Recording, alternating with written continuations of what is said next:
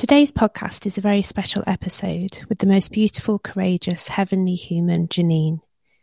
Janine trusted me to listen to her experiences about being a Black woman and what life is like for her and the everyday racism she experiences and the impact that this has.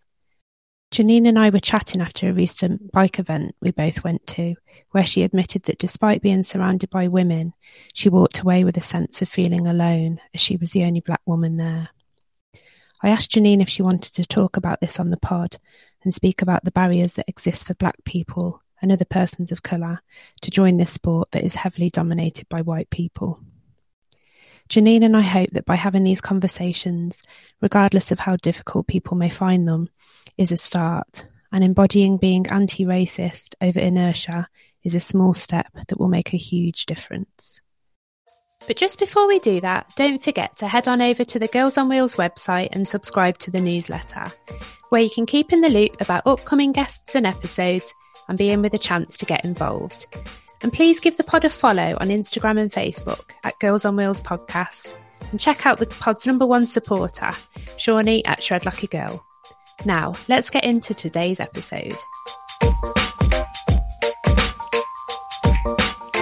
Welcome to an episode of Girls on Wheels podcast. This is a slightly different episode, I guess, to what I've normally been putting out. I'm joined today by Janine. Hiya, Janine. Hi, Me and Janine had a conversation after Project Evolve, and we were just chit-chatting, and Janine, you brought up that it was noticeable that you were the only person there of colour, if that's the respectful thing to say, with, Black skin. And I was conscious that I'm here plugging, girls need to get into the sport, but also really conscious that there's a much bigger issue out there, that there's absolutely bare minimal diversity in terms of who rides bikes. It's predominantly white people, and that's always made me feel like I've been really conscious of it. And I guess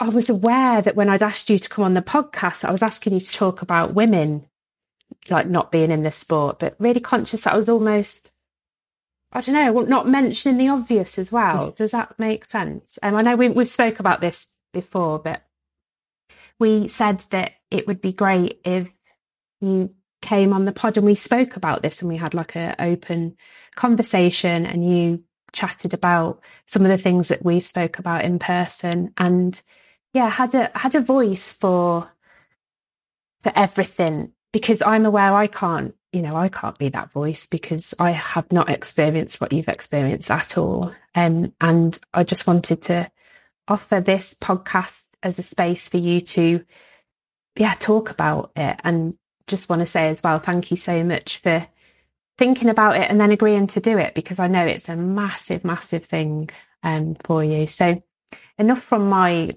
waffle. But do you want to, shall we start with that conversation that we had then about Project Evolve? And it's not, like you say, it's not to blame Project Evolve or anything like that, but that's just, over to you. I'll stop. Thank you.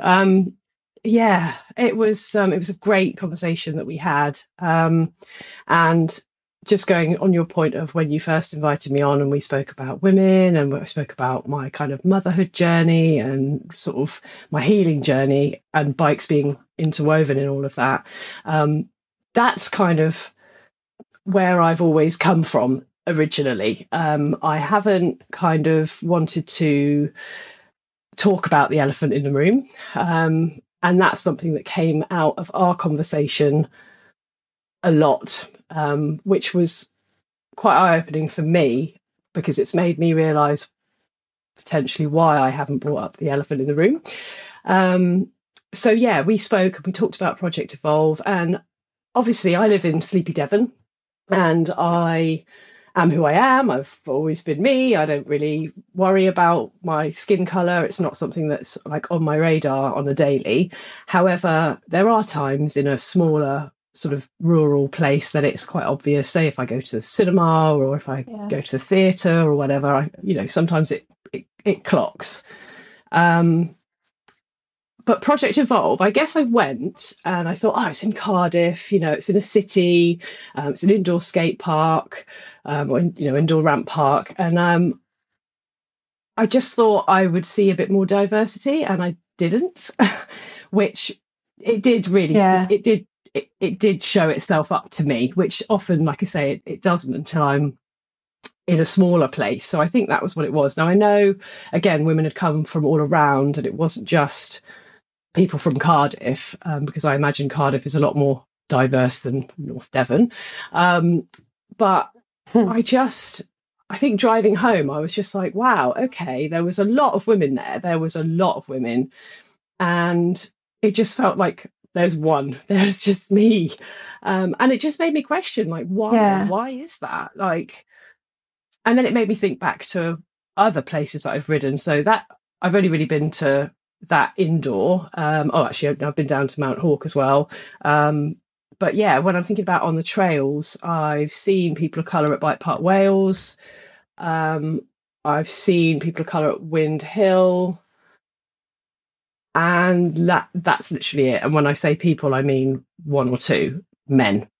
I think I might have seen a picture of one woman somewhere at a ladies' day, maybe at Bike Park Wales. But it just made me think. It just made me think, why is this? Why is it the case? And there's loads of reasons, right? And I guess that's what I want to talk about, what those reasons might be. Yeah.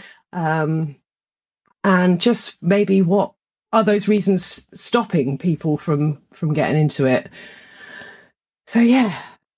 Yeah.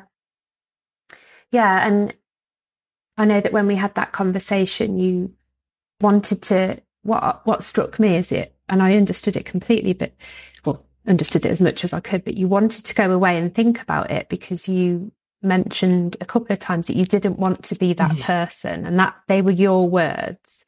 And, that after that, I just was thinking to myself, I don't even know what the word is to describe how I felt for you in that, but that, like, how sad and disappointing it was that you felt, because of the world and whatever, that you couldn't say what you needed to say because you were going to get branded that person. Yeah. And I can understand it from a tiny little bit, because I've read a few things or whatever, but that just really struck me, because I couldn't ever imagine in my sort of privileged life that I would ever be in a situation. And I guess this is the fucking problem, isn't it? That where I would think, oh, I can't say something because I'll be deemed that person. And there's just something so, like, wrong with that, isn't there? It's giving me, like, not even goosebumps, it's just making me feel like cold now saying it, because to think that it's almost like it shone a bit of a torch on how it must be, and the suppression of your voice, because you don't want to get branded. Oh, she's going on about that, or because you said a few people said something like that to you about, was it your neighbour? I can't remember what you said now. You said, don't go on about that, don't play that card. Oh, it wasn't my neighbour, so it was an older lady around here who had mentioned, it wasn't about me specifically, but she was talking about a programme that she'd watched, and how this person of colour in the programme, a black woman, was not getting on with whatever it was she was supposed to be doing in this programme and playing the black card. And this was 3 weeks ago. That was said to me, to my face. And those are the things that I mean, that you just, that I'm saying you, me, this is my experience, that I have suppressed my voice, and I don't want to be that person, because, like you say, I don't want to be branded as the one to go on about it. Now, it's not even going on about it, is it? It's just raising it as a question. But I feel like, and I know the majority of my friends and people that know me wouldn't think like that, but it's that fear of others. And it goes way back. So when we were talking, this is then, a lot came up for me when those words fell out of my mouth. because I was thinking, well, where is that coming from, Janine? Because I've had a little bit of racism thrown at me, not interestingly, not until I got back to this country. I grew up in Oman till I was 10, because my dad, who's white, my mum's black, had an engineering job in the Middle East. So I grew up there, and obviously surrounded, by Middle Eastern Muslims, and there was a lot of white expat, but it was very diverse, so it wasn't a thing. And then when I moved back here, it started at primary. So I joined school in what is the equivalent of year 6 in this country for like the last 2 terms. And there was me and maybe 2 others in my primary school. And it happened on my first day at school. So to come from nothing and then to get hit with, a hideous experience wasn't great. But what it made me do, I think, on reflection, is become a people pleaser. So I didn't ever want to rock the boat, because I didn't want anyone to have a reason to come at me with anything. So I've always, I guess, been a people pleaser. I haven't, I try not to get into arguments. I hate confrontation, like you wouldn't believe. Like, it's my biggest fear, because I just think someone's going to come at me with the obvious. So it's that stuff. It's that stuff that sits deep in my subconscious that I guess made me not want to be that person. But yeah, I wonder then how many people may also suffer with that. Yeah, probably the majority. And because I was after George Floyd in America, I followed a lot of accounts, and I was this girl called Lauren McMahon. She's someone from the breast cancer community. So I followed her, and she was saying, we need to educate ourselves on this. It's not for anyone else to do that work. It's for us to do it, as in like white people.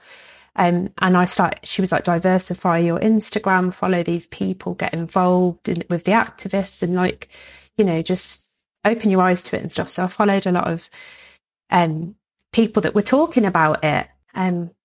I'd have to get the Instagram up to look at the name of the person, because it's not like it's not a name. It's like loads of jumble of letters. But this lady, she's a massive activist, and she's always talking about stuff. And then she shares how much backlash she gets when she says something, and then she talks about how this is the problem, because you step up to say your voice, and then you just get branded these typical fucking things, and then it's like that.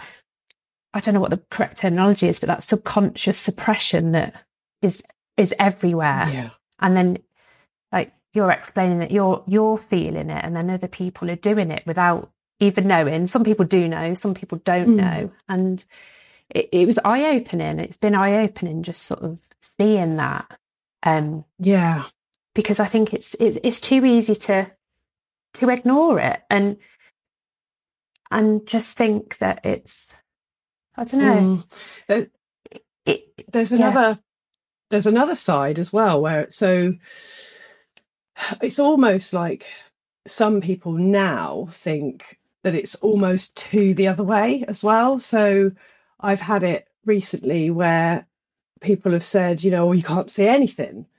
And it's like, well, Hannah, let me think how I'm going to articulate this. So before, I guess I felt like I didn't want to be the one to bring it up, and that's my experience, and that I feel that my voice has been suppressed. But now, if you do go and say something in a situation that you feel comfortable and around people that you're supported with, sometimes now you can get a bit of a kickback from, like, well, it's everywhere now, like all the adverts are, diverse, and it's all, it's almost too far the other way, and like people are finding problems in what isn't there.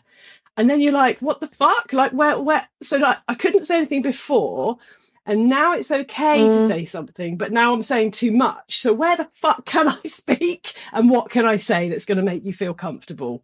Because I've not spent much of my life comfortable with saying any of it. So if you can give me some sort of, and that's a worry. That's kind of a new thing that I've reflected on recently. Like, I couldn't say anything before for not wanting to upset anyone. And now I feel like people are saying, use your voice. It's okay. You know, people are doing work. And then you go and say something now and it's too much. You're looking for problems. You know, you're making stuff of something that's not there. And I'm like, I don't know what. So what do I do? Yeah, like that's an impossible situation. And but the fact that it's even exists is the problem, isn't it? Because it's a bit of a mind-blowing one. And you know,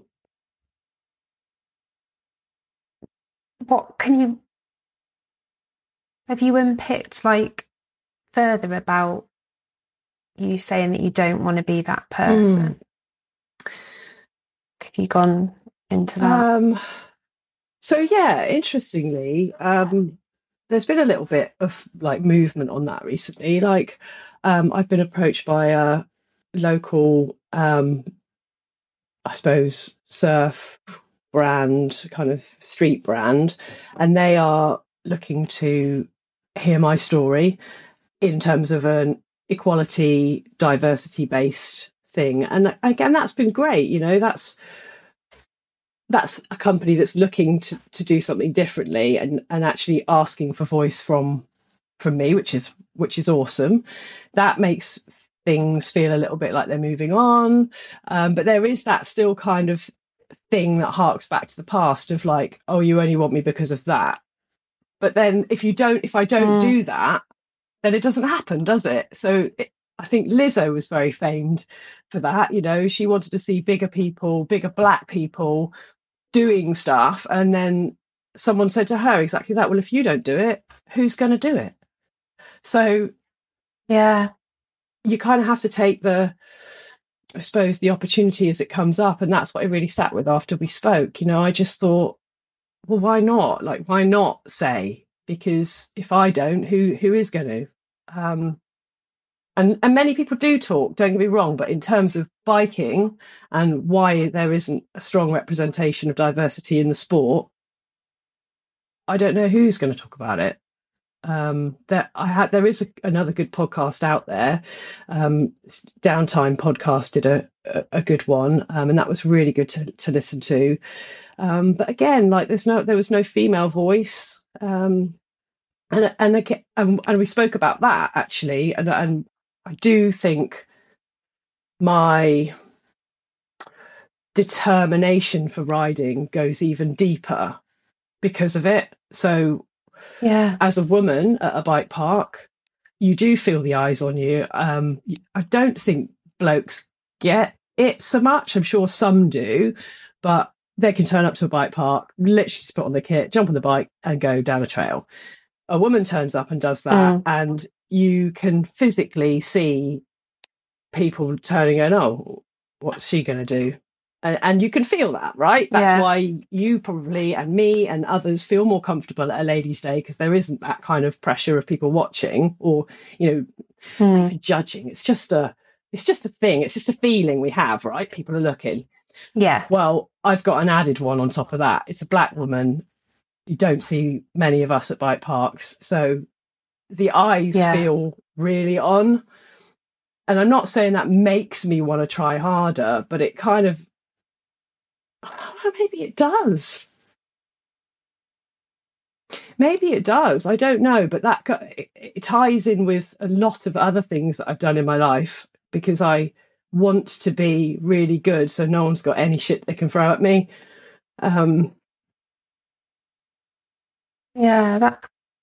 Which is that exhausting? Yeah, ultimately it gave me an autoimmune condition, didn't it? And I always thought it was suppression of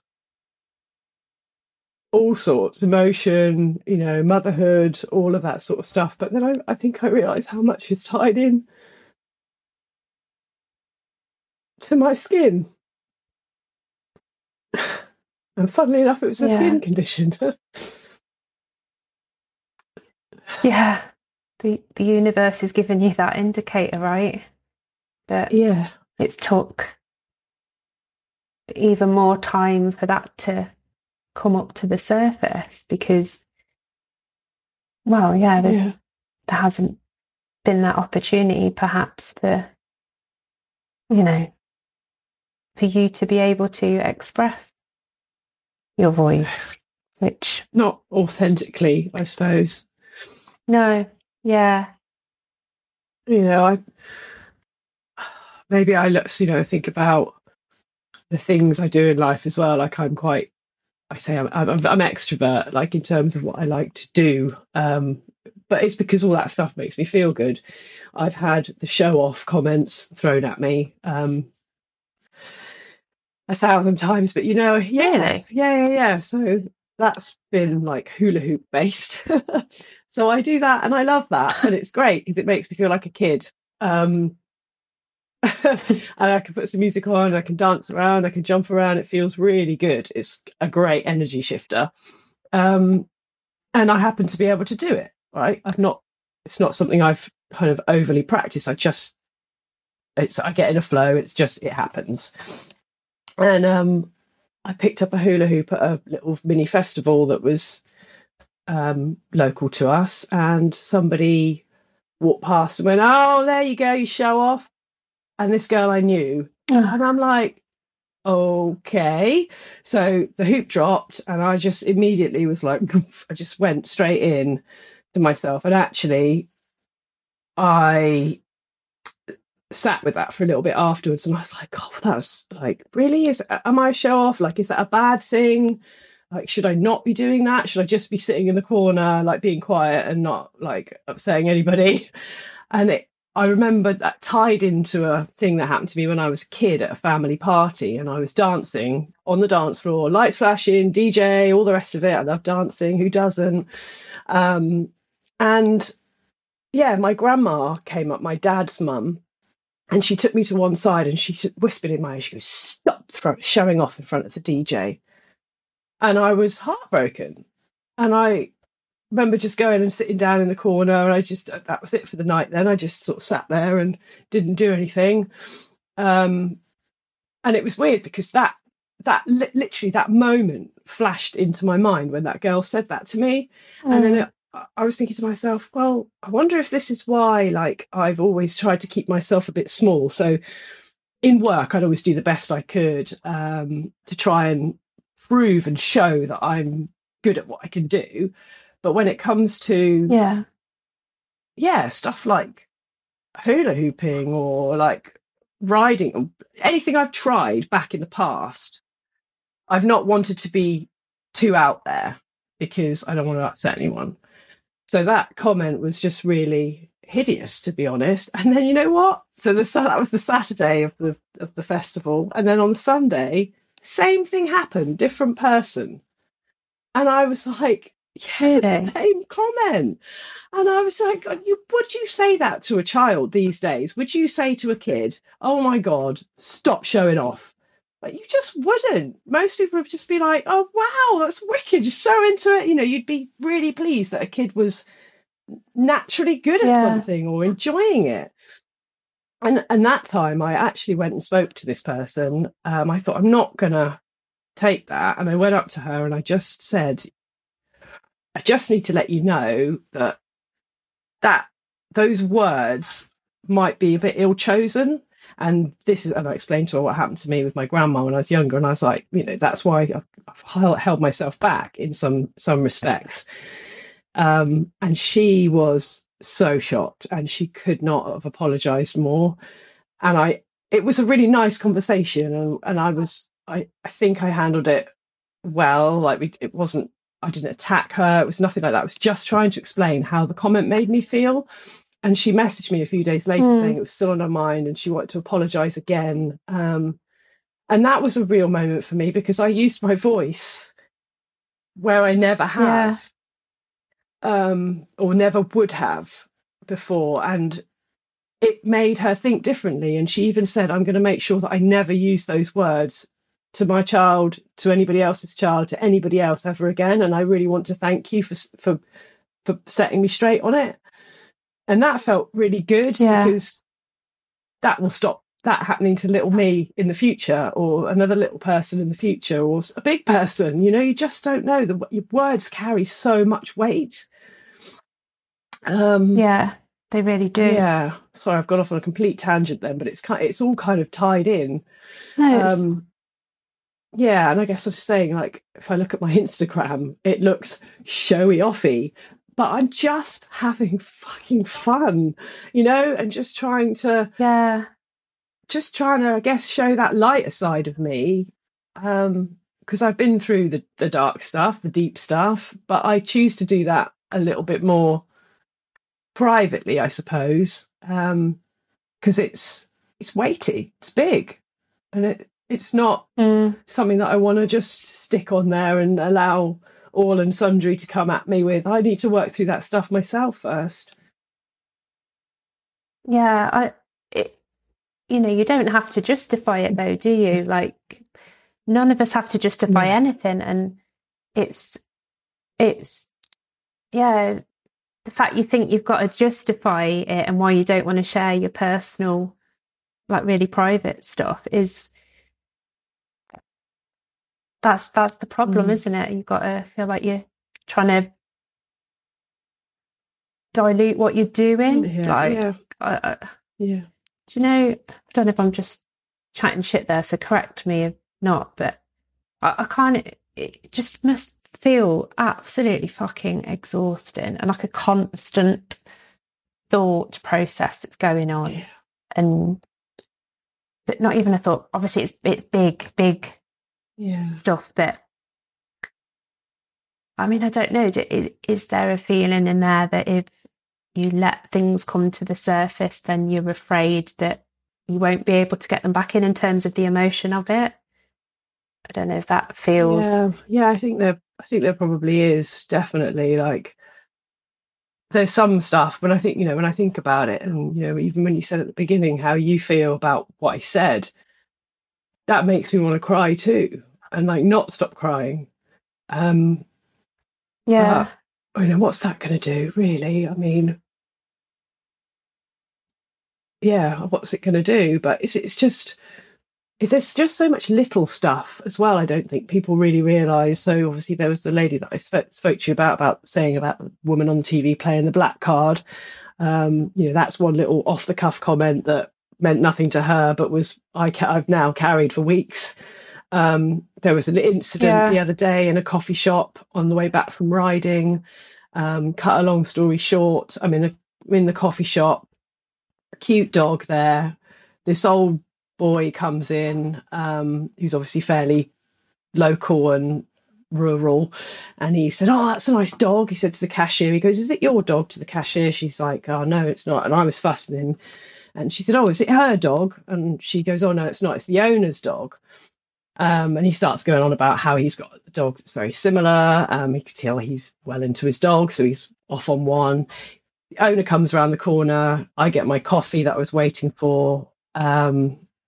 There's, you know, it's a smallish shop, and he's going on to the owner about how wonderful his dog is and how it's like hers and blah, blah, blah. And he goes, "So the only thing is," he goes, "funny, my dog doesn't like people with dark skin." And I'm like, I'm stood this close to you.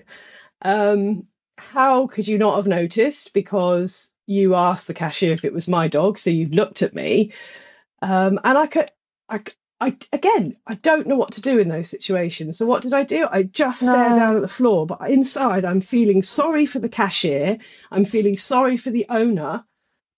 And the only person I'm not feeling sorry for is myself. Fucking hell. So that's one. And then the other day, I'm at a workplace, and there's a lady there of Indian descent. And there's a group of other people who don't know this lady, but they're kind of all together at this event. And they're looking at the board of food that's available for the night. And then one woman turns around and says, "Oh, so-and-so's name," meaning the Indian lady, "guess what? You're going to love it. It's curry night tonight." This is in the space of weeks now in 2023, Danny. Like, they're all just little things, but they chip away, they sink in. It's not gone away. Like, there's work being done, but there's so much of those little comments, and it's those people that I'm scared of in sharing my voice. My friends, people I know they're not like that. I'm surrounded by amazing people who love me and who love everybody that they're around, but it's those randoms that are terrifying. Yeah, well, being in that environment where you don't know what someone's going to fucking say is, it just must be on edge. Yeah. Everyone has stuff, but no, but this is, don't justify it. Don't dilute it, Janine, because this is like, there isn't a word to, this is massive stuff that, it's not the same. It's not the same as other people's stuff. So, don't dilute it and compare it to other shit. Yeah, people got shit going on and whatever, but this isn't just shit going on. It's deep rooted. This is a life.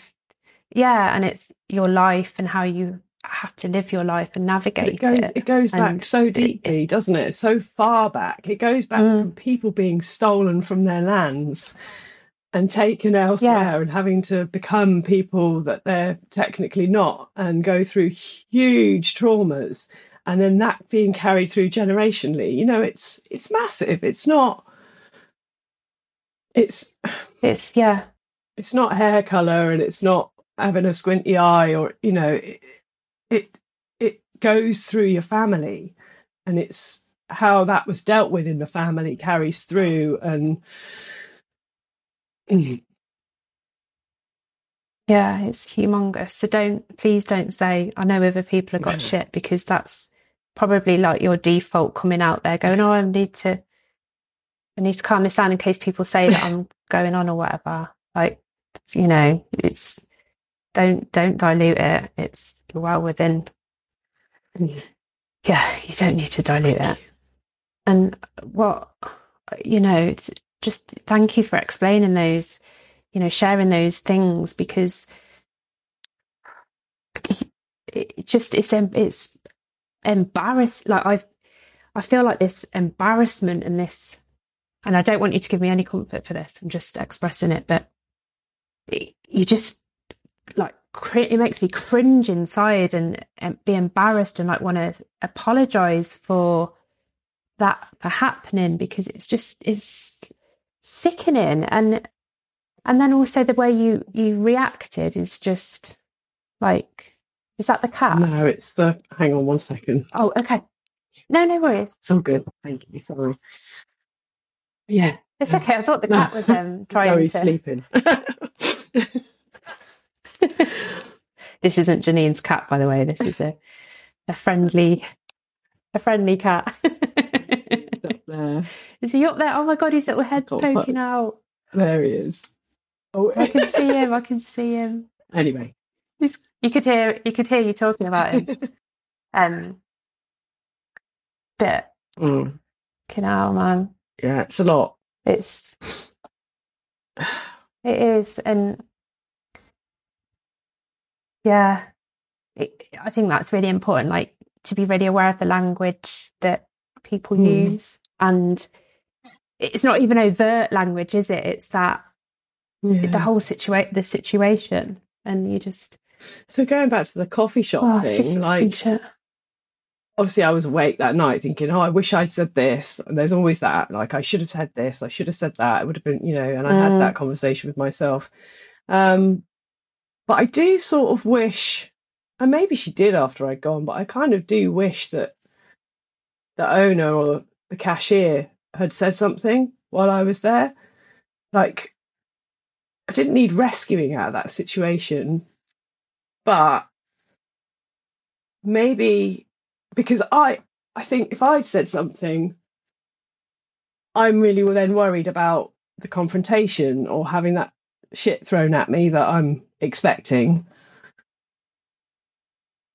But maybe that's where people can help. Like if they hear something, to step forward and say, actually, what do you mean by that? And to question him and to be, I mean, this is what I can't understand. Like, it wasn't a derogatory comment, as in that's not what he thinks. It's what he's saying his dog reacts to. But the very fact that I'm stood there, he's had no thought about how that might make me feel. No thought whatsoever. Like, so maybe that's the question, did you notice that this lady stood next to you is dark skinned? Would you have a think about how that might make somebody feel hearing that? Would he even get that? But I don't know. I'm like, this is where it's so hard. Like, how do you help?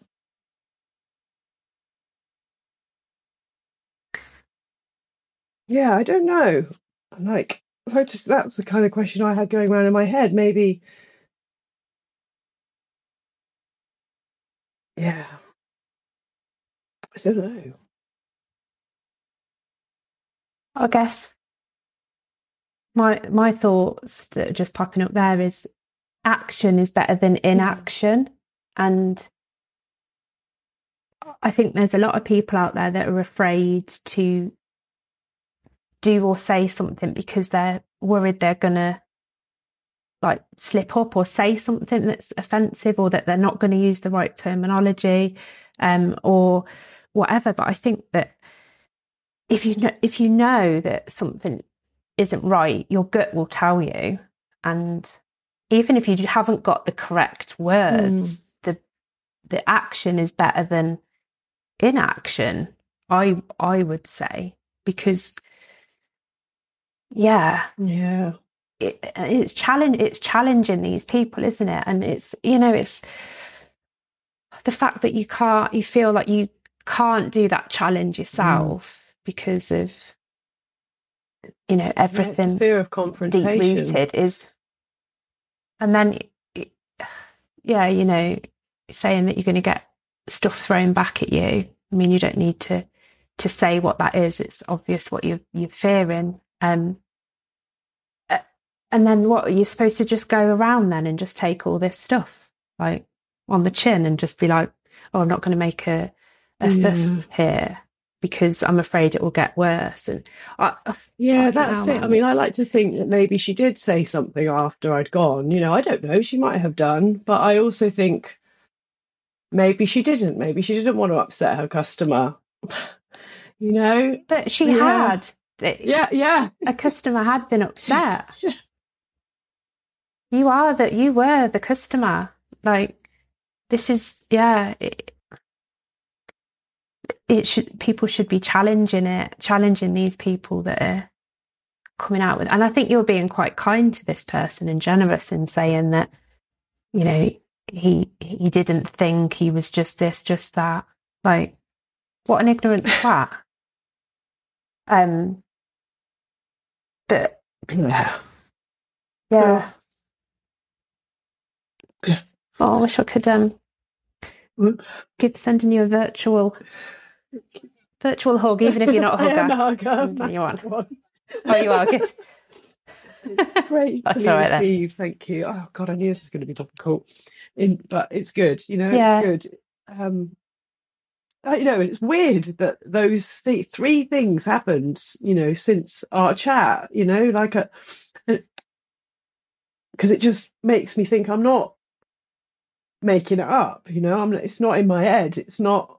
No, it's not. And again, that just goes back to this feeling that, I don't know, it is everything around you trying to tell you that what you are feeling is wrong. You're wrong. We're right, type thing. Yeah, it's nuts. And and then I guess I guess I then ask a lot of questions about why I don't see the diversity in the sport. And obviously this is my sort of stuff, and I don't know whether other people's stuff isn't the same. It's not going to be the same, because like that's another classic, isn't it? That like assuming that all Black people have the same experience and the same issues. We don't. We're just as diverse as the white community. I consider myself fairly privileged, very privileged compared to a lot of the Black community. And my experiences vary hugely, and I think about why I don't see people on the trails. Like bikes are really fucking expensive, right? And I would probably hazard a guess that a lot of the Black community are in more built up areas. There's less Black people in rural communities. That's true, because I'm in one and there's less of us here. So there's people have less access to trails or bike parks. It's an expensive sport. Although you can do it cheaper, ultimately there is a level of privilege that goes alongside it. So that's one thing, but whereas you go to a skate park in Brixton or Hackney, or, you'll find Black skaters, probably you'll find Black BMXers. It's a different sport, but you'll see more represented in an urban setting. But yeah, like females on trails, not seeing many. So it's my question, why, really? And I'd love to find out and ask other people's experiences, because I've only got mine and I am one of them. But there's got to be more. There's got to be more of us out there. Yeah. Well, you could shout out on here and ask that if anyone's listening and they want to sort of get in touch to share their experience. I'd love to hear some more, because I'd love to. You said it, you can't be what you can't see, right? And I've just kind of knuckled through it and done what I've done because I love it. But there's been no one for me to look up to, like, really, that looks like me. I don't see myself anywhere else represented. It's kind of cool in a way. Feels a little bit pioneering, perhaps, but like that goes back to childhood as well. Like, how long did it take? I loved Barbies. Like, when I was growing up, that was my thing, playing with Barbie dolls. Did I ever see myself in a Barbie until like the late 80s? No. Same with, dollies and all of that. They were never Black. There's a famous experiment, isn't there, that I've seen on YouTube, about kids being given white dolls and Black dolls, and which ones they think beautiful and which ones they think are ugly. And that's heartbreaking. That's really hard. That's a hard watch. But that was my childhood. I didn't have Black dolls or anything that represented me ever until I was past that. Yeah. Which, I'll never understand that. Yes. I'm aware of that privilege that I've got, that I've been born into. But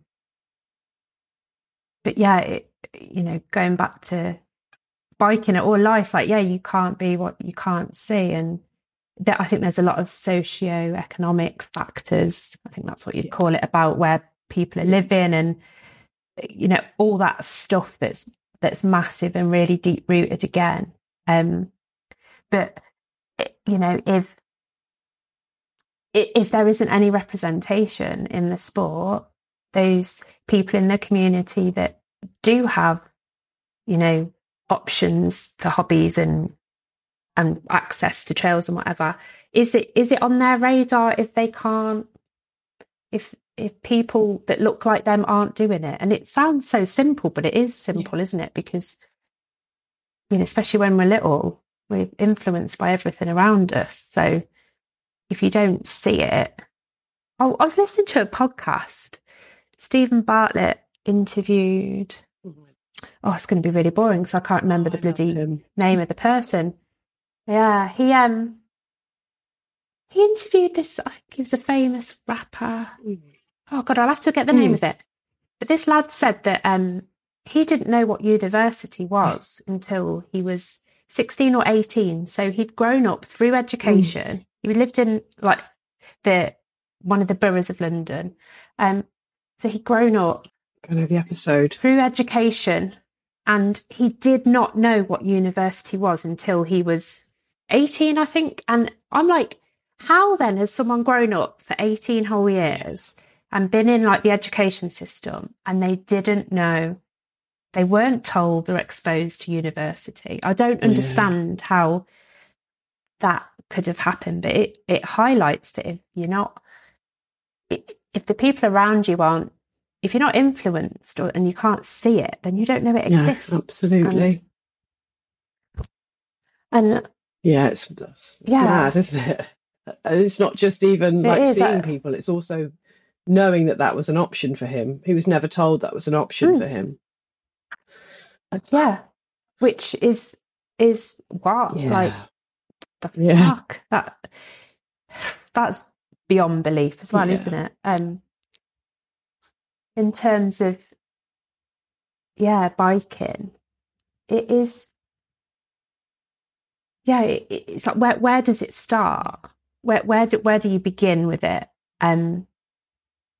Because you need, it's even like more difficult in terms of scrap the getting more women in. That's relatively simple when you think about it, but getting the representation from like Black and brown communities, like where do you start? You need more people that are doing it to know it's an option. Totally. You need more pathways into it, don't you? And I found there are people making steps into it, which is amazing. Like there's the Mountain Bike Colour Collective, and then there's Jasmine who does a lot of work with that.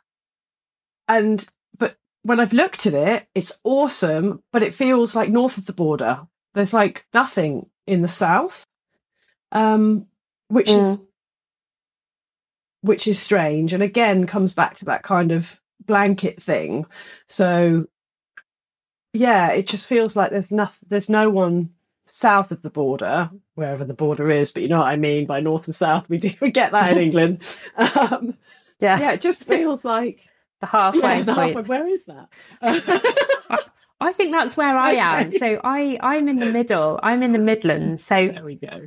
I think that we're on the border because south and north. We're in the middle. Okay, that's good. And we call but no, I know. Sorry, I interrupted you. I was just thinking. It's true. It's a good question. I reckon Cobbs. But there seems to be a divide. Like the people in the south, I've sort of seen a few more urban sports people, but northern, there's like, I'd say like there's more like Indian riders. I've seen a few people, and then I found one woman in America who's a bit more sort of like on her Insta. And I've looked, believe me, I've looked. And then I found one young girl who I think was little me. Oh yeah. Like seriously, little me. It's scary. She's ace.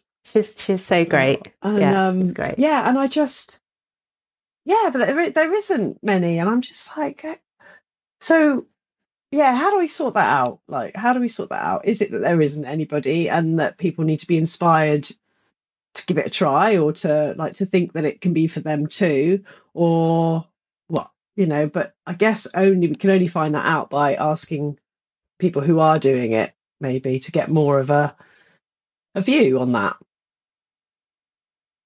Yeah, I think it almost, when things like this, not like this, but it can feel like, where do you start? Is it is the word insurmountable or unsurmountable? I never know. It's insurmountable. Yeah. That word, I always mix it up. It can feel I'm going to go with insurmountable, but something's got to start somewhere, hasn't it? And doing that little thing might seem like just tiny and pointless and like, well, what's this going to achieve? But without all those little things starting, nothing will ever become a big thing. Do you know? Right. It's got to start, hasn't it? And I think it is probably starting in lots of ways, but that people don't necessarily know about, because it sounds like, I bet, your experience that you're describing in not wanting to voice everything through fear of being, told you haven't got a voice, for want of a better phrase, but maybe people are all that's holding them back. Hey, it's me. Just a cheeky little interruption here to remind you to go over to the website and sign up to the newsletter. Give me a follow on socials at Girls on Wheels Podcast. And if you're enjoying this, head over to podchaser.com and leave me a raving review, as it helps me so much and I really appreciate it. Now, back to the episode. I don't know. No, it's true. And I think when we talked, I kind of, about the elephant in the room, like I feel like in order for people, so I'm looking around for black riders and not finding very many, and I'm almost thinking like, I feel like I need to sort of put myself out there and say, I'm Janine, I am black, and I ride mountain bikes. But I feel like I can't say that. I feel like I'm just like, I'm Janine and I ride mountain bikes. Here's some like pictures of me doing it and some video of me doing it. Like, but I won't talk about that. But I feel like that's what I need to say, so people can go, oh, okay, well, that's nice and clear. But there's that holdback in not wanting to state that as such. But by stating it, maybe that will make it more obvious and clear.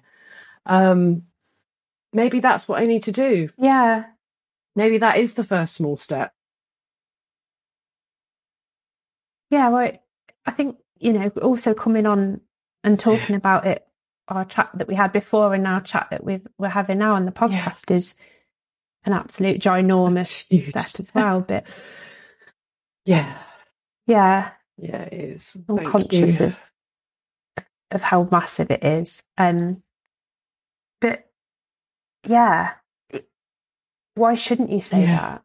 I know, it's crazy because that's who you are. Right. And what I would say tied into that is I have never experienced anything negatively out there on the bike ever.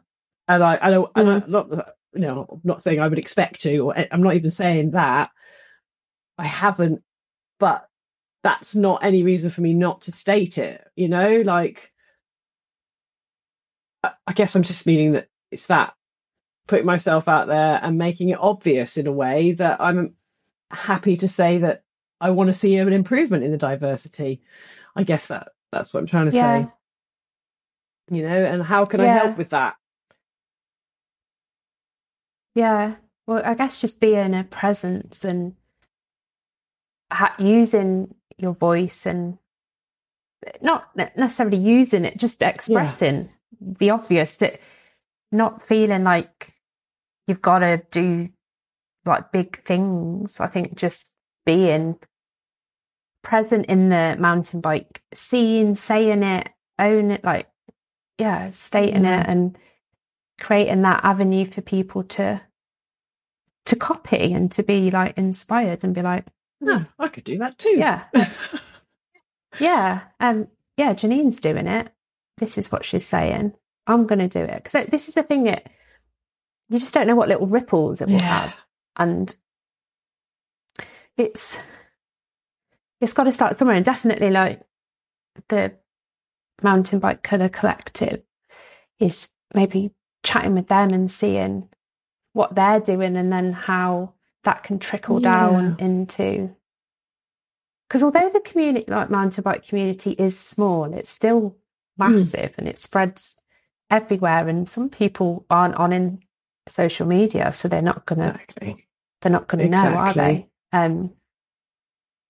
But so, it's never going to be solved in a day, a month, a year, 100 years. It's going to take a long fucking time, isn't it? Oh yeah. Do you ever think it will be solved? Is completely the wrong word. But do you think after generations and generations and generations and generations, it will ever be different? I'd love to think it would. I almost think that generation after generation after generation, we're going to be so much of a mix that there almost won't be the split that there is. But that whether we're around in those generations is another matter, or we've imploded ourselves by then.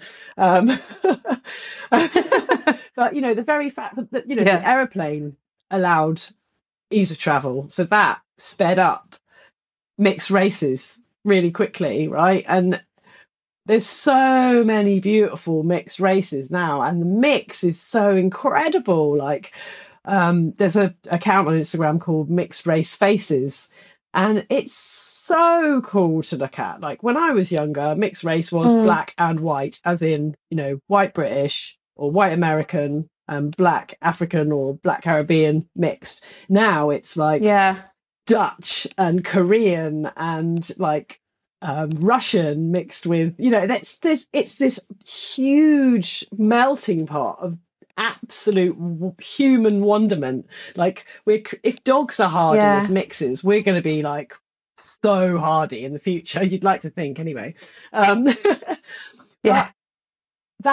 That in itself, maybe it would. It's like, it's just going to get so filtered down that there won't be this obvious black white thing. Maybe that's what we're living through. Maybe we're living through that kind of, I don't know, that weird half and half thing. But soon it'll just be a big smelting pot of it all. Yeah, but it shouldn't be how it is, but it is how it is. It is, and I think the only thing we can do is like give it voice, acknowledge it, support people through it, and just trying to correct and educate when the really obvious shit comes up. Yeah. And like those, in the show notes, I'm going to get the Instagram account of the lady that I'm on about. But on her Instagram account, there's lots of highlight reels with lots of good reading that people can do, and other websites and other accounts to follow to sort of get a picture of it, which is really good. And it's because I'm guilty of feeling like not broaching it, and I know I've said this to you before, but I just want to be open and honest now. Like, I was like, oh God, I'm asking Janine about women, but actually I'm not covering the fact that there's also like an even bigger issue in terms of the representation of colour of skin. And I didn't mention that to you, and then I kept thinking that I hadn't mentioned that to you, and I was like, am I part of the problem that I haven't? And I know we had a great conversation, and I didn't want you to give me any reassurance or anything, but you offered stuff up. I was like, no, that's not why I was saying that. You're not here to you can't comfort me in that. That's my own fucking thing. But but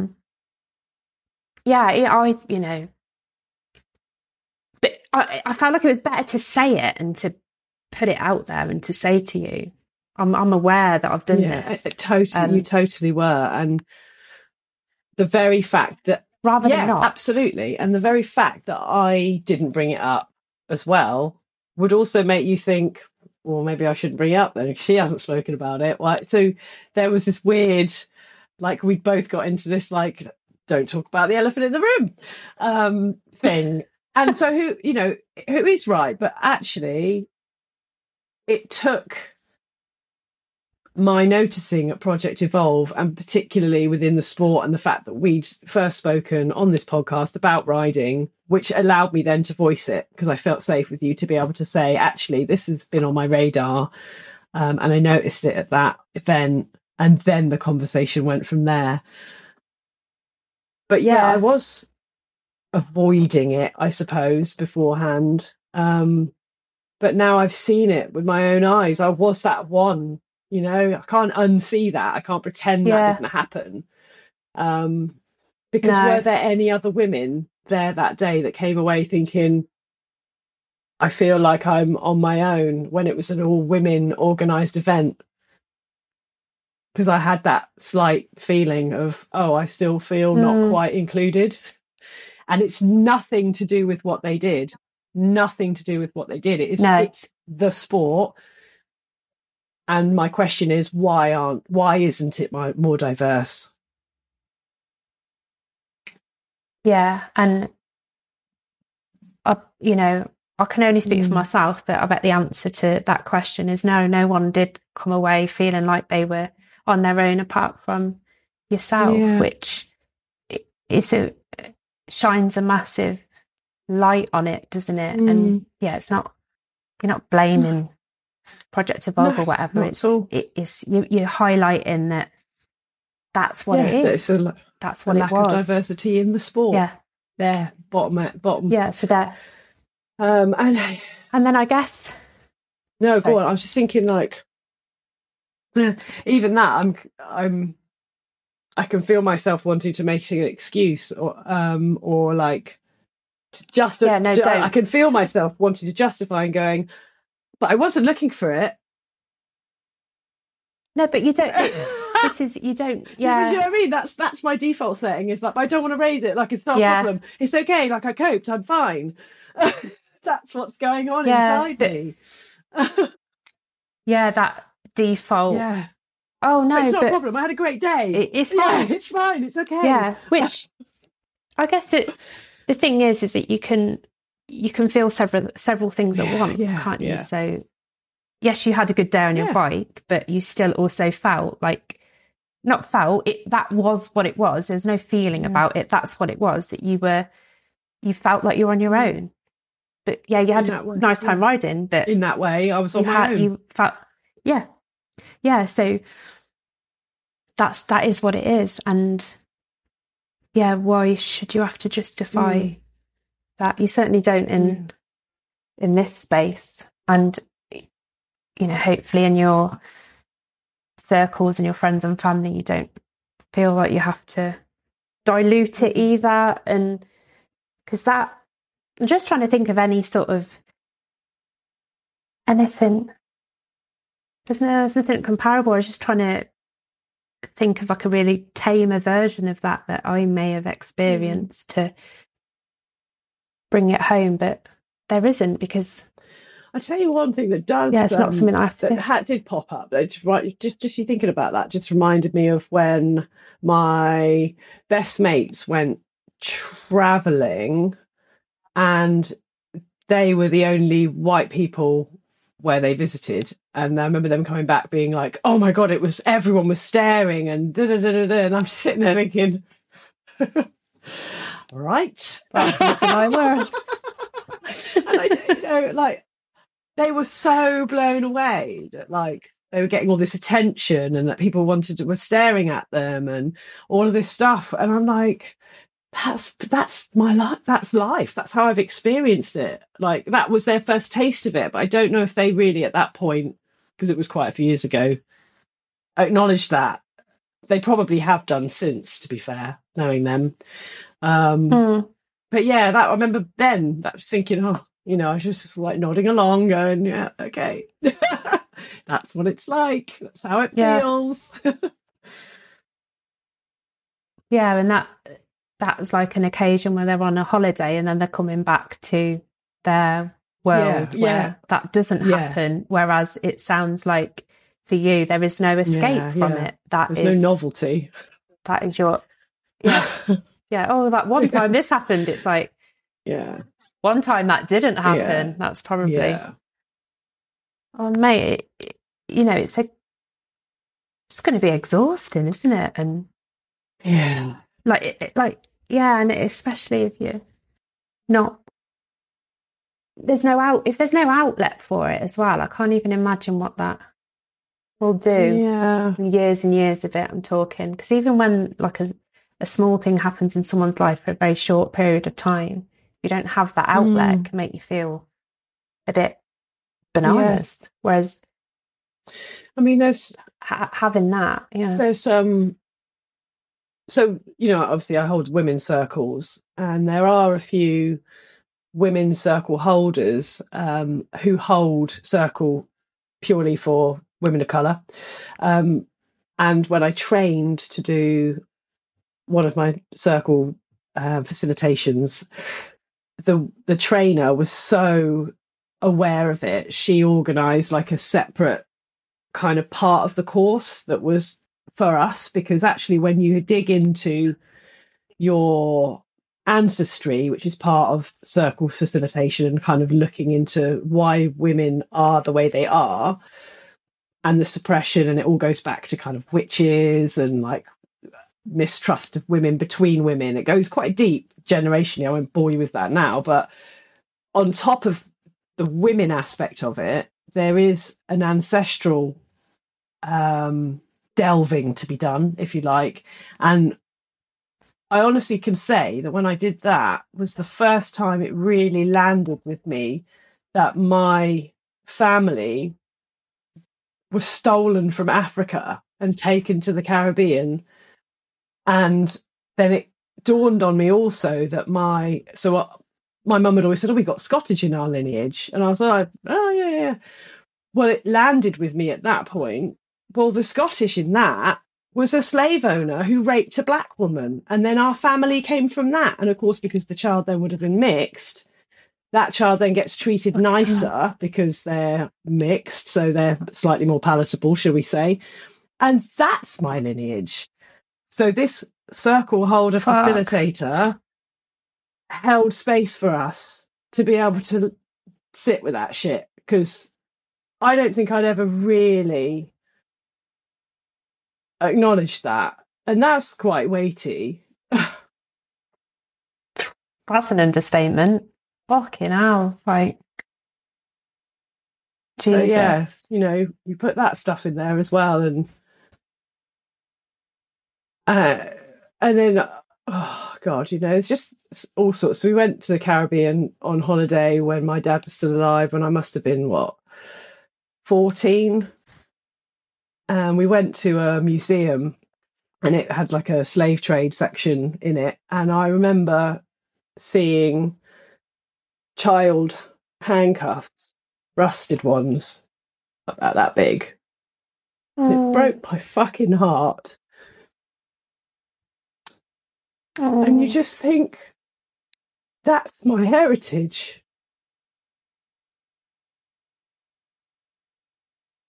So there's a lot going on under there, and with all of the people pleasing and all of the justifying and all of the noticing but not wanting to notice.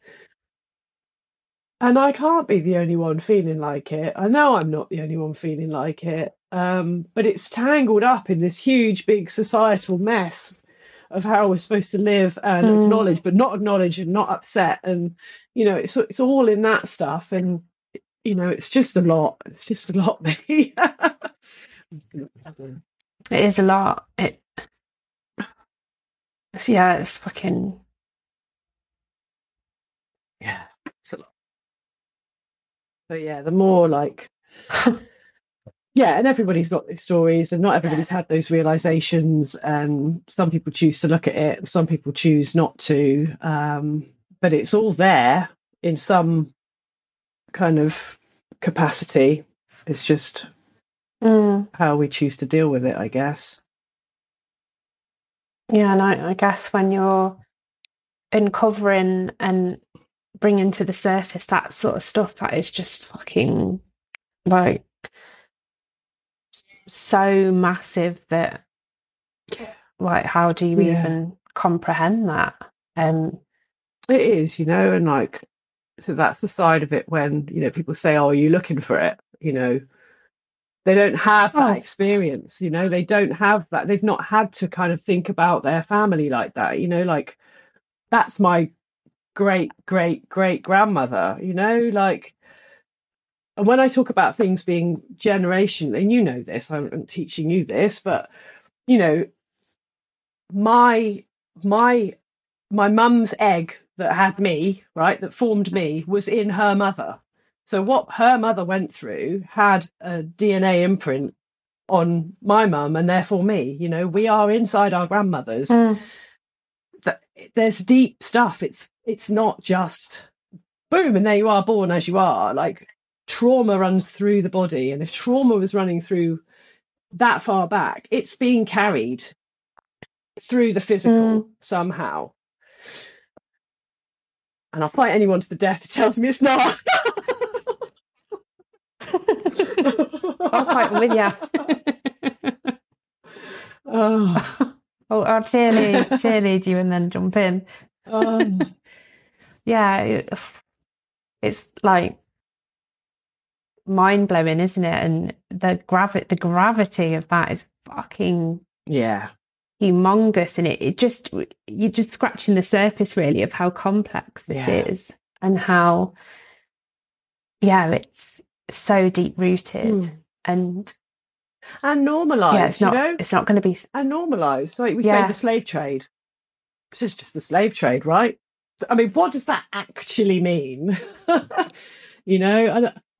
That's cowardly people not wanting to acknowledge, go there, and therefore suppress. I mean, could talk about this for hours, but the whole education system and how we're taught in school and what we're taught needs to be. I know there are some changes coming through, but that's taking a lot of work, and some people, like a few people, having a massive fucking voice and doing a lot of work to get these changes in. Because if those people weren't doing that work and saying stop obliterating us from the fucking history book, the masses would be just teaching the fucking hand-picked shit that makes Britain look good, whatever. But God, it's massive. It's huge. God, I don't know what that noise is going to sound. It's huge. Yeah, it's. And then I guess sometimes when you're faced with like something so big and complex, it can make maybe people feel like this wash of like inertia come over, because you're like, oh my God, it's so big, I'm having a bit of an existential crisis now. Oh God, what's the path of least resistance? And then you can just sort of like go, oh, I'm just going to stay on my path as I was. I'm talking like, like myself, like a white privileged because of my skin colour, but it needs people to just be like, no, not going the path of least resistance. I'm going to learn about this, and I'm going to do these tiny little things that I can that will ultimately make differences. Because if, those people in that cafe had supported you and challenged you, you would have walked away feeling differently. I know it wouldn't have changed what had happened or changed that man. Maybe it would have made that man think, but it would have been a day that perhaps would have felt differently for you. And that's enough, isn't it? That's enough of a change. Totally. To take that action. But the action doesn't have to be massive. I think, I don't know. This is just me waffling from my own thingies, thinking, well, what can you do? And doing something better than totally. Nothing. And I can go back to how much weight words have. Like, I am so careful of what I say, like almost too careful sometimes of what I say. Like, obviously we all have bants with our mates, don't we? Like, come on, we're human. But in terms of, getting a point across, or if I'm talking about something to someone or with someone that I, more of a professional setting, or, the fear of being overheard or anything like that. Like, I'm so careful with what I say because of how I've been hurt by words in the past. I guess that's the one thing I could say that people could help with. If you hear something that you think might hurt someone or have some impact on them, speak up, like challenge back. That's the one thing you can do, because in that cafe, I felt like I couldn't. I didn't want to have a row. I'd had a lovely day on my bike. I just wanted to get a coffee and I wanted to go home. That's all I wanted to do. I didn't expect to hear that. But you're right. If someone had said something to him or done something, spoke up to make me feel supported, I might not still be talking about this now, 3 weeks later, or at least have some hope that maybe that man would go away and reflect on it and maybe not say something like that again in the future that would hurt somebody else. But I don't know that now. All I know is that he got a laugh out of his comment, not purposely. It was that awkward kind of laugh that people do, like Benny Hill, that shit, people just awkwardly laugh at it because it seems like you should, rather than actually taking it for what it is. That's where people can help. Listen to the weight of the words being spoken around you and just challenge them. You don't have to laugh along with everything. If you don't think it's right, say something. Yeah, because you can bet your bottom dollar you won't be the only one thinking that. I think if you're a good person, which most people are, you'll know when something doesn't feel right. And I can pretty much guarantee what happened after I left. I'm sure the man went, and I'm sure the owner and the girl at the cashier were just like, oh my God, that was awful. Oh my God, I could picture what's happening. Yeah. Or what would have happened. It's too late. It's too late. It's gone. Yeah, the moments. And I'm just thinking, that they would have known. They're good people. They are known. Really good people. Yeah. So they're chatting about it after, like if that ever happened again, that in that moment they should shout up in that moment and be like, what? Yeah. And challenge, because, and then, if that person argues back, then challenge further. Because I wonder if they're still thinking about it. I'm still thinking about it. I still think, God, should I drop her a message and say, did you hear what I heard? But I'm like, God, no, I don't need to be doing that. I need to be doing what I need to be doing, getting on with my life. And but I do think that. I wonder if she thinks, what? Yeah.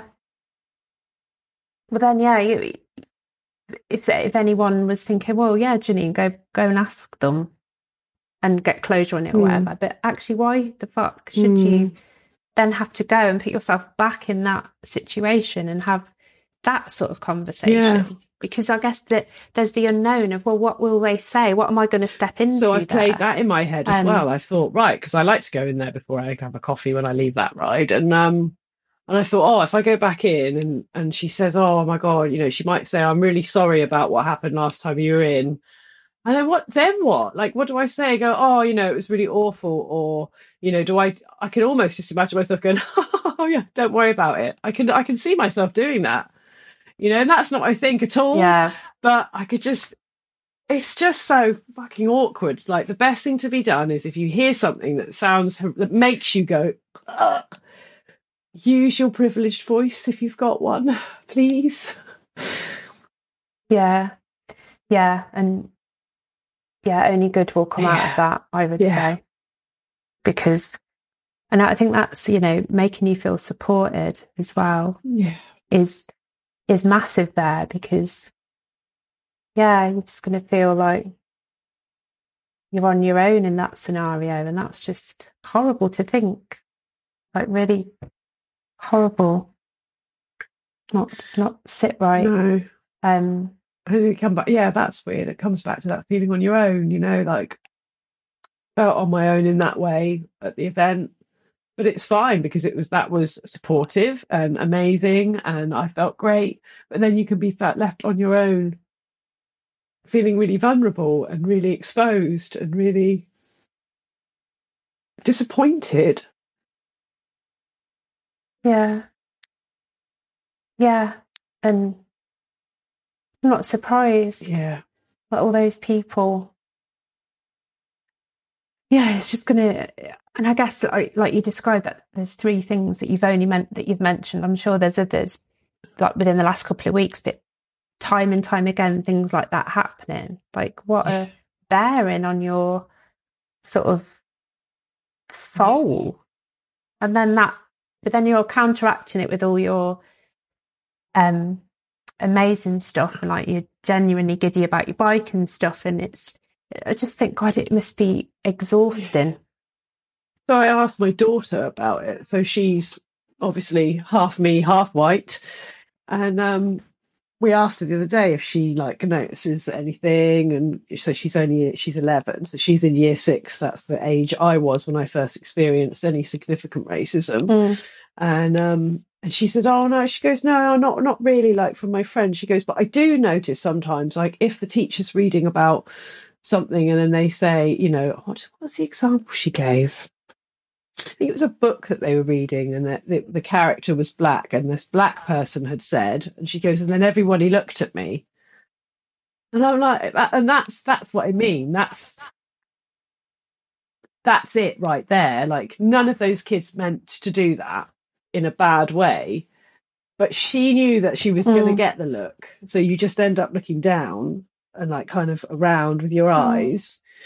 And I've also heard in a local secondary school near to us, not like my local one, but they still make them speak the N-word in texts in class out loud. What?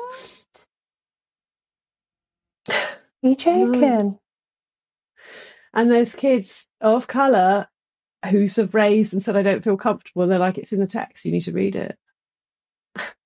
In 2022, this was. So, yeah. Fucking hell. Yeah. So it's alive and kicking, mate. That just makes me really angry, but also like this feeling of helplessness. But I think, chatting to you and talking about how people can support if you ever find yourself in that situation, and I would always challenge. That's it. I remember, nearly getting punched in the face in South Africa because I went and this is not. No, go on, tell me. I want to know. I support it. I don't want to. I'm not trying to get any congratulations on this, but we were in a bar, and there was this black guy selling roses, and there was this table next to us with some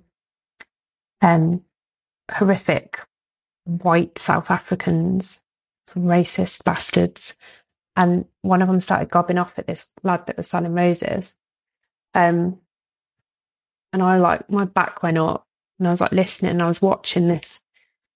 This guy was, well, drunk or sober, I'm sure it wouldn't have made a difference, but he I can't remember what he was shouting, but he was being really aggressive towards him, and he was being really racist. And I was like, my fucking heart was beating and my adrenaline started going. And I was like, what the fuck? And then this bloke got up and walked over to him, and I just fucking dived off the table. My sister tried to grab me back, but I was having none of it. And I dived and I ran over. I think he'd pushed him, and then I got in the middle of them without even thinking. But I was like, I'm not watching it. I can't watch this. I knew how racist, and I knew the history there, and I knew that there were some horrible people that were still there, and it was like very real and very rife, but I never expected that to be happening in front of me so overtly. Like this fucking lad was selling roses, man. Like, he wasn't, not that anyone deserves that, but you know what I mean? And I couldn't sit there. And I didn't even think about I could have got hurt or anything like that. I just thought, I'll never be able to rest if I watch this play out and not fucking say anything or not get involved. And I was just pushing this prick away, this white lad. And I can't remember what I was shouting at him. I was just like, sit down, you racist bastard. I was ready to fight him. And in that moment, I was just like, I'm not watching this injustice. It's making me feel like, I was so, I was just like, what the fuck? And that was, that probably happened all the time. So I know that I will always challenge regardless of the outcome. And even if I don't do it in the right way, perhaps I'll always think, well, it was better than doing nothing, because, I can't in my conscience sit and watch and be part of and not like be part of the problem. If that makes sense. Totally. But yeah, I'll never forget that in South Africa. I'll never forget it. And I spent time with people there that were our friends' friends. Some of the stuff they were saying, I was like, fucking hell. It's a complicated one. This is never going to be. Yeah, I just couldn't. I was like, I don't want to spend any time with you. It was just mad. They just had these like real, what's the word? Just had loads of opinions and views on stuff that were just unfounded, that were just built on their parents' racism, basically. There was no fact to what they were saying. I was like, huh? That's a really hard one. It just didn't make any sense to me. Yeah, it didn't make any sense. I was like, I don't understand where this is coming from. It's bananas, but they couldn't see it. But yeah, that's, I'm not saying that to try and be like, oh, I'm a hero or anything, but I was just thinking I would definitely challenge. Thank you. I think there's so many that would, and my friends have done it even when I've had it to my face on a night out. And when I laughed, a guy said something, and he said a derogatory term in like one of those well-known phrases. He said an N-word in a woodpile, something like that. And I laughed because I was like, I couldn't take it in. And she totally went for him. And it's those sorts of things. It's like, you can't say that. You can't say that. Just be brave and say that, he wasn't our friend. He wasn't known to us. He was just some random bloke. Like, it's exactly that. It's just use your voice where you can, because again, I couldn't at that point. I was just like dumbfounded, and you feel exposed and a little bit scared.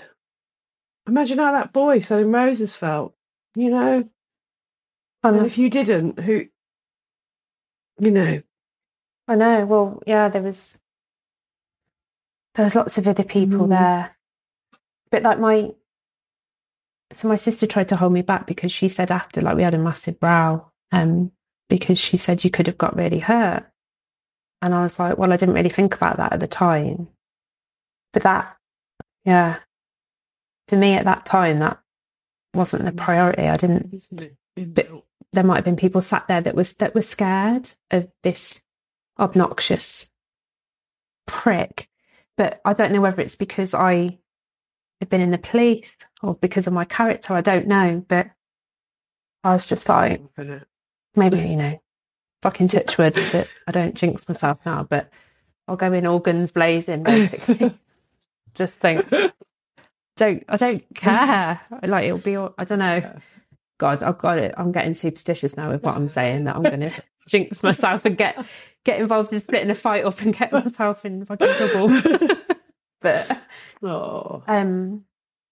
I think what's coming out for me, like with chatting, is that really recognizing that how you would feel in those situations, and despite what might be what you might be doing, that actually recognizing that underneath, so maybe you're in that moment because there's all these things at play, that you could be laughing it off, you could be being flippant, diluting it, whatever, but actually that's a defensive mechanism, and you're protecting yourself. So actually thinking, hang on a minute, there's bound to be a lot of complex shit going on underneath that is at play here. And I don't know, maybe I just think, I don't even know if this is right, but because I'm respecting, like you've said before, that not everyone will be tapping into the deep roots of this. Maybe some people just they don't want to go there. They're just bobbing along in life and whatnot. So maybe they don't want someone to stand up and assume that there's loads of stuff going on underneath the surface for them. I'm just catching myself when I'm saying this, but just to recognise that there'll be lots of things that are happening in that moment that will mean that you're not giving your voice. Yeah. So yeah, totally. Like, say if something happened in front of me, like we were together and you were laughing about something that someone said, I think I would now, especially having spoke to you, think, I know what Janine might be laughing, but I've got a bit of an inkling of what is going on underneath this. So I'm going to ignore her response to it, and I'm going with my gut, and I'm going to be like, nah, or whatever the scenario is. Well pulled out there, Danny, actually. Really well pulled out of that. You've hit the nail on the head. Like, everybody would look to me for a reaction, and my reaction is honestly and usually the opposite of what's going on inside, because I'm doing exactly that, protecting myself and not wanting to cause upset, cause a confrontation, have drama, be labelled the angry black woman. All of that stuff is going on 100% spot on. And I bet you that would probably apply for 90% of other people. Some people just like don't give a shit, like will just take it on, or fight back, or argue back. But most, I would say, wouldn't want the bother. Yeah. So, but yeah, I'm definitely taking that away, that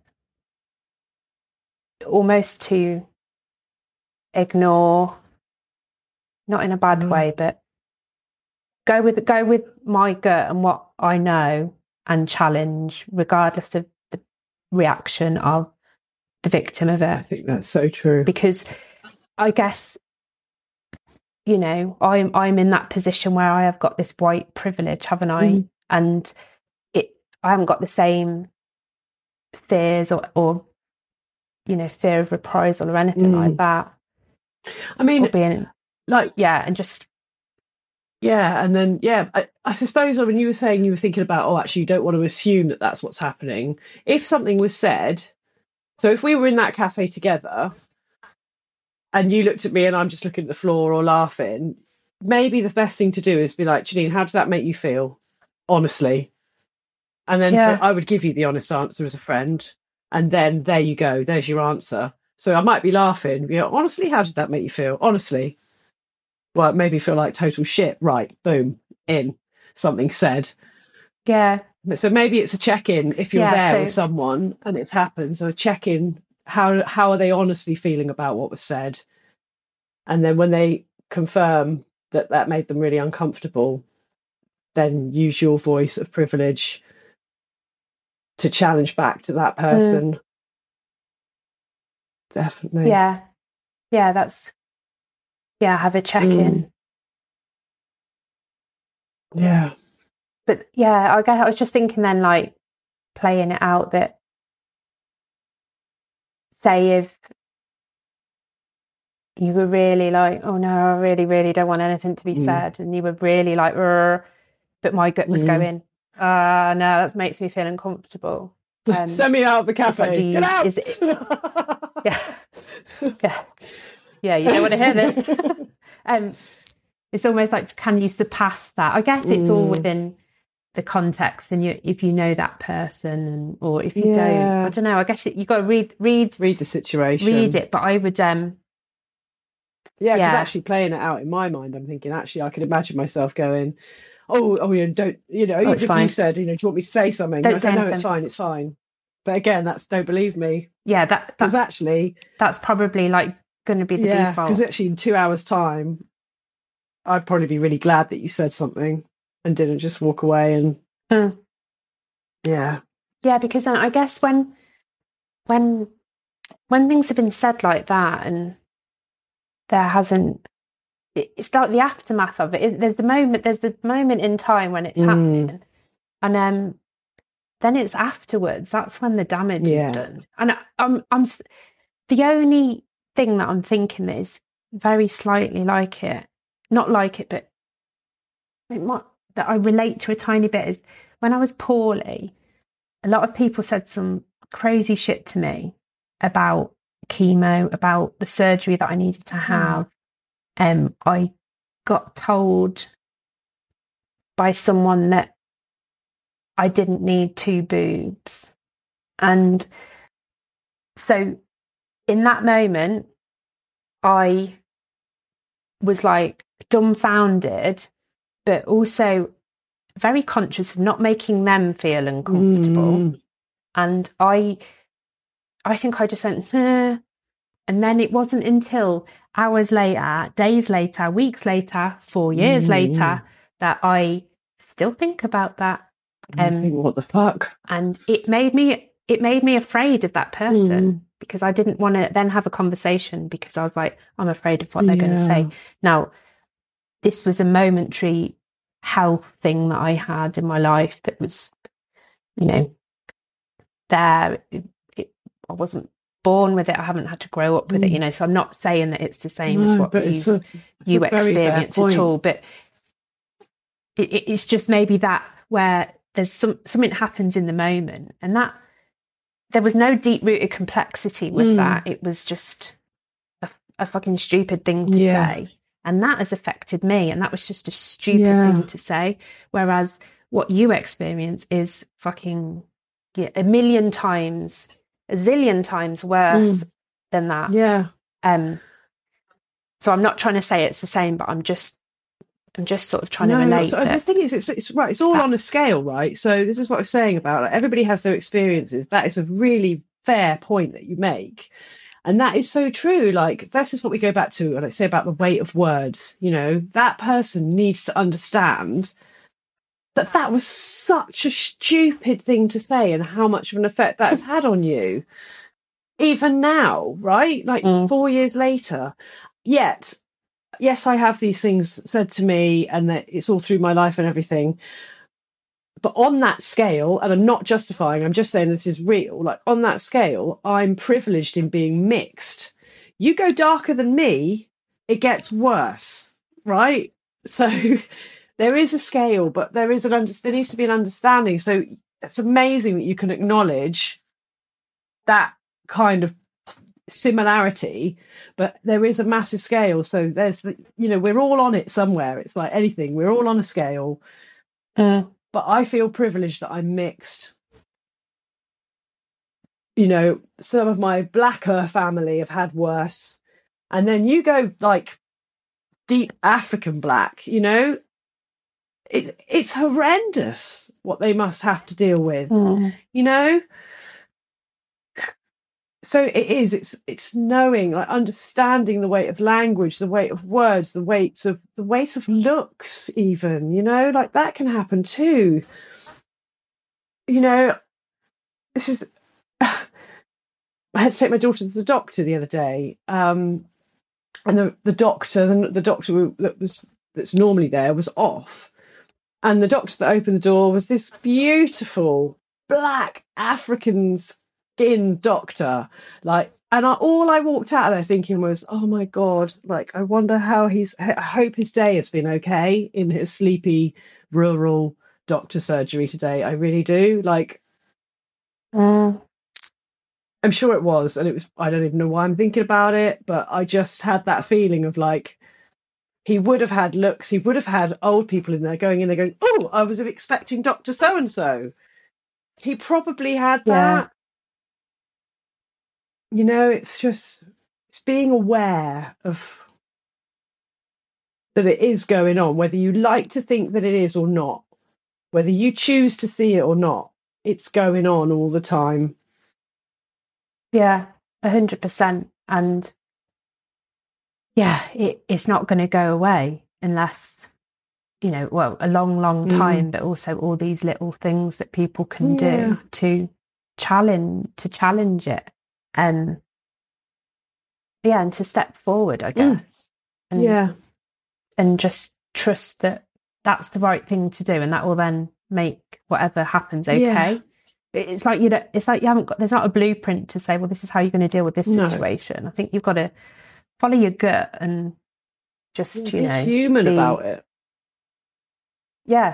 Just be a caring human about it. Maybe put yourself in the other's shoes, although I get that that's really difficult in a position of privilege, because like you say, you know, you haven't experienced that as your life experience growing up, but through what you're learning and understanding now, like, it's probably getting a little bit more easier to grasp than it, you know, maybe was 10, 15 years ago.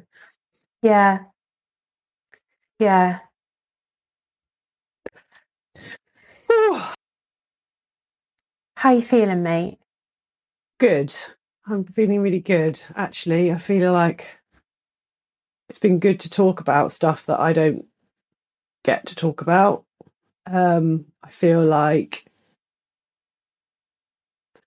we've got to a point where we've both found something tangible that can help as well in the day-to-day, which I think is really important, because there's definitely that feeling of like, well, what can I do about it? Well, I think we've touched on that. And just to share some real experiences, you know, like, I'm not looking for it. It's there. Don't justify it. That's it.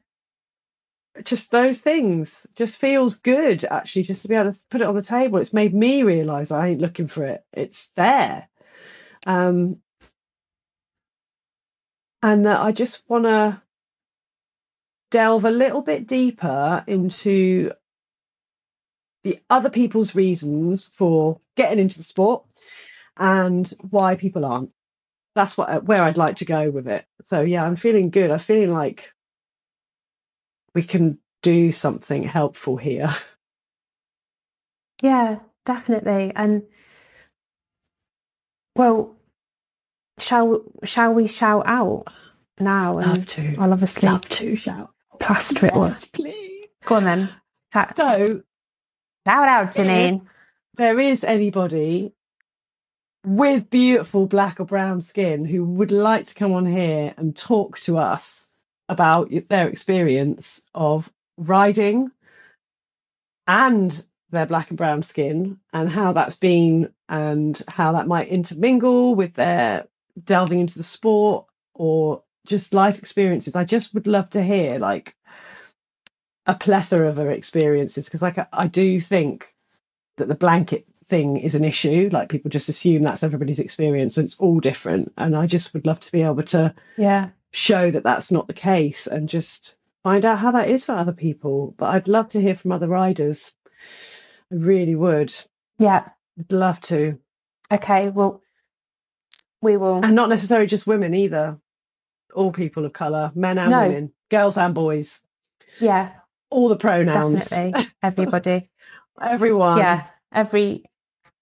Yeah, definitely. Because although we're doing this under like the podcast, it's not, it's branching out to another facet, shall we say. But yeah, we'll together, because another thing you were saying that you had to really look for people on Instagram, didn't you? Like actually look, and you didn't find many people that looked like you. And then I've been coming across people and then I hope that hasn't been annoying, but I was like, oh, I wonder if Janine knows about them. But that just really hit home as well when you said that you have to really look, and that could put, just go back. There's a kid in a bedroom and they're like, oh, I think happened to have seen something. I think I want to do mountain biking.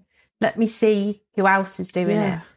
And then they're scrolling or they're searching, and then after a few minutes they haven't seen it. You probably just give up. Yeah, you give up. Or then you find, I found myself doing is going, well, what hashtag do I need to use? I mean, what the hell? Like, how do you find people?